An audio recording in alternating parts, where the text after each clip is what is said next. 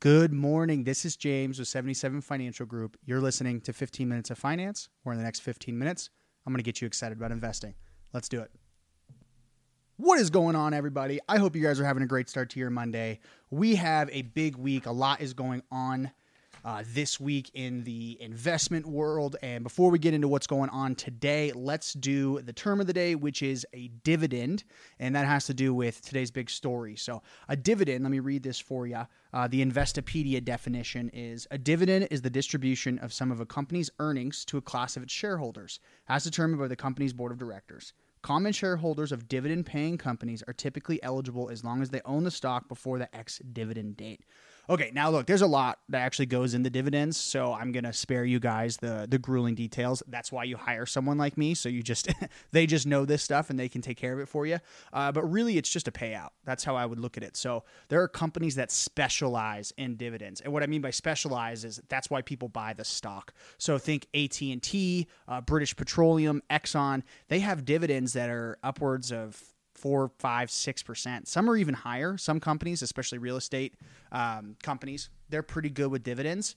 And what that means is every quarter typically, not typically it's every quarter, but it can be monthly. It honestly could be annually, whatever the company decides, the board of directors, that's how often they can pay it out. But typically it's quarterly, and every quarter they will pay 6% of whatever you own. So if you own $1,000 of the stock, you're going to get $60. Does that make sense?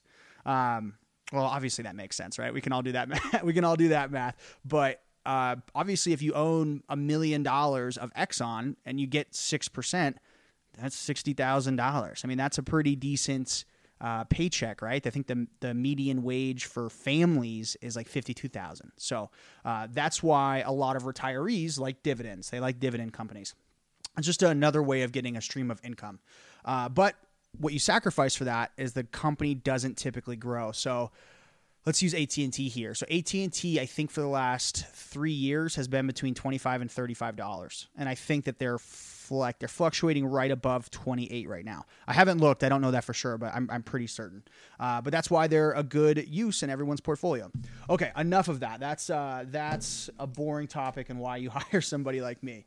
So what is happening in the news today? U.S. stock futures, European markets, and Asian markets are all higher Monday morning after the S&P 500 rose 0.8% Friday.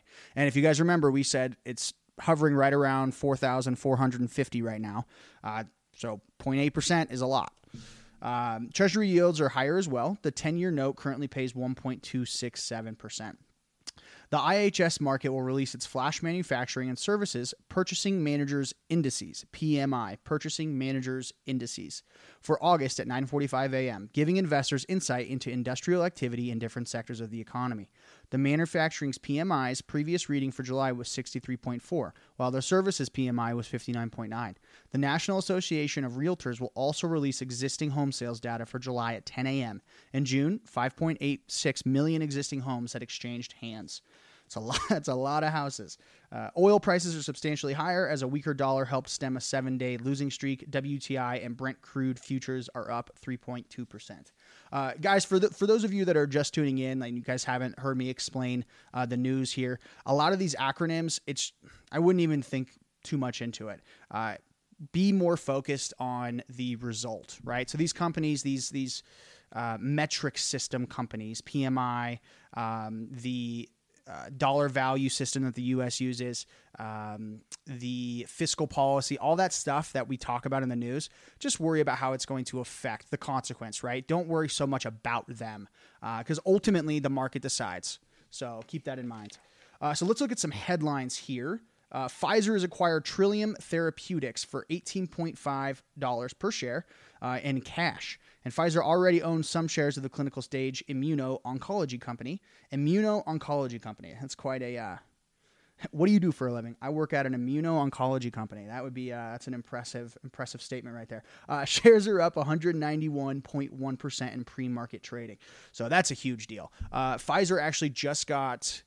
approved, FDA approved, I think, for whatever their version of the vaccine is for 16 and over, I think. So I don't think they were a company I don't think they were allowed to vax people under 18. Don't quote me on that, but I know they just got approved for 16 and over. So Walt Disney's Free Guy added another 18.8 million domestically over the weekend in its second week. Guys, that was actually a pretty good movie. I went to go see it with my family. I was kind of surprised. It looked pretty bad, but it was actually pretty good. I thought it was probably one of the best movies I've seen all year. And the reason that's a big deal is because normally in the second week, films drop like 50 to 60% as far as their first week's revenue. So that shows that people are recommending the movie and they should go see it. And I recommend it for you guys. Let's see. What else is there? We got one more headline I wanted to talk about. So Richard Branson's Virgin Orbit said that Boeing would invest in its SPAC listing later this year. The satellite launching startup is planning to go public through a $3.2 billion merger with Next Gen Acquisition Group, NGCA, Next Gen Acquisition Corp. I said group, my bad. Next Gen Acquisition Corp. Shares are up 2.3 in the pre-market trading. Okay, so that's also a big deal because an SPAC, if you guys have been listening in the previous months, is a company that exists strictly to bring a private company public. That's kind of all it does. That's its whole purpose. And Richard Branson, his satellite company that's going to be a big deal, especially because Boeing is getting involved. So as you guys know, Boeing has had a lot of issues with planes, with investors, company issues, but they're trying to come back to their former days of glory, I would say. They're one of the big airplane manufacturers. So our government uses them. Airline companies use them. Private airline companies use them. And if they're doing well, then the air travel is doing well. So good for them. Excited for Richard Branson's Virgin Orbit. I probably will look into investing into that. Maybe not so much for client money, but for my own money. I like Richard Branson. I like Virgin Orbit and Boeing. I don't care what anyone says. Boeing is it's one of those monsters in the industry, right? So I think it's Boeing and I don't remember the other, Airbus. It might be Airbus. I can't remember what the other company is called, but they're the two big players in airplane manufacturing. Okay, so let's talk today about the big story. So Bitcoin tops 50,000. Now, if you guys know Bitcoin, I think it was north of 60,000 at one point. So it's on its way back. Cryptocurrency is going to be volatile, so be prepared for that. Extremely volatile, like 50, 60% down, 50, 60% up. That type of movement is not to be unexpected. So let's read this. The price of Bitcoin rose above 50,000 for the first time in more than 3 months late Sunday and is still above that level Monday morning. Both Bitcoin and Ether have risen in the last 24 hours. The world's largest cryptocurrency market by cap is up 2.6%, while the second largest is up 2.7%. Okay, so sorry, that was a lot. I didn't breathe. If you guys don't know, which is why you're listening, is Bitcoin and cryptocurrencies, they trade 24/7. Whereas the stock market is only open from 9 to 4:30 most days. Obviously, there's a difference there sometimes as far as like holidays and whatnot. And there's pre-market trading and post-market. But for the most part, it's open 9:30 to 4 Eastern time. And Bitcoin trades at all times of the day. So do other cryptos. So that's a little bit different. And I don't know how I feel about it. I think that that's exciting, but it's also a way to have extreme stress during the weekends where, at least with the stock market, you know, there's going to be no movement from Friday at 5 p.m. till Monday at 9 a.m. type of thing. So, let's go on to this. Coinbase, which is it was the first public platform for cryptocurrency. It's the first public company. I don't personally own any positions in it. I think it's overvalued currently, but I still really like it. It's definitely a watch stock for me. Coinbase purchases, PayPal launches, and difficulties increase. So PayPal, as you guys know, just opened up their crypto market. You can trade certain cryptos on PayPal. I don't know which ones. I think it's obviously Bitcoin, Ether. I don't know the other ones. I know Doge isn't on there yet, or Doggy, however you want to say it. I don't think SafeMoon's definitely not on there, but SafeMoon is an interesting crypto if you guys wanted to explore something that hasn't taken off yet. I am a fan. I don't have any of it yet, but I definitely would. I'm definitely considering it. So let's read this real quick. Several pieces of news have helped push up cryptocurrency prices in recent weeks. Earlier this month, the Ethereum network implemented London Hard Fork, I have no idea what that is. A change which made it significantly more difficult to mine Ether as part of a transition to a proof of stake model. Last week, Coinbase said it would buy $500 million in crypto for its balance sheet. And on Monday, PayPal launched its cryptocurrency service in the UK. In the past, PayPal cryptocurrency launch announcements have been followed by substantial gains in the price of Bitcoin. The company launched its cryptocurrency service for U.S. users on October 21st, 2020, and Bitcoin rose more than 25% over the following month.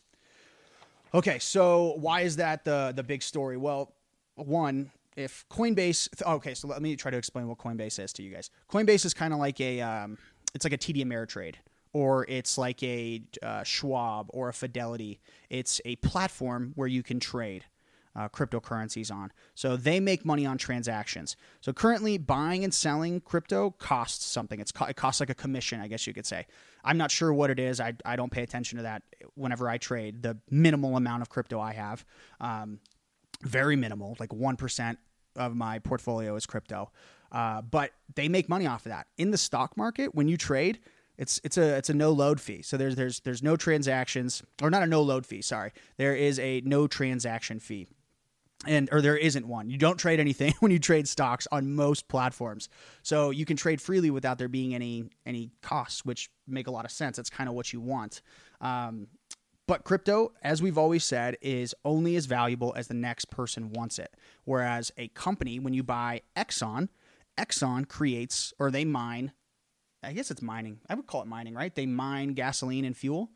I'm not sure if that's considered mining. Either way, they create and go find oil. So they're able to create something that has a benefit. So they provide a service that creates a product that you need, right? So that in and of itself is valuable, whereas crypto, it's only as valuable as the next person is willing to pay for it. It's a currency. It doesn't actually produce anything.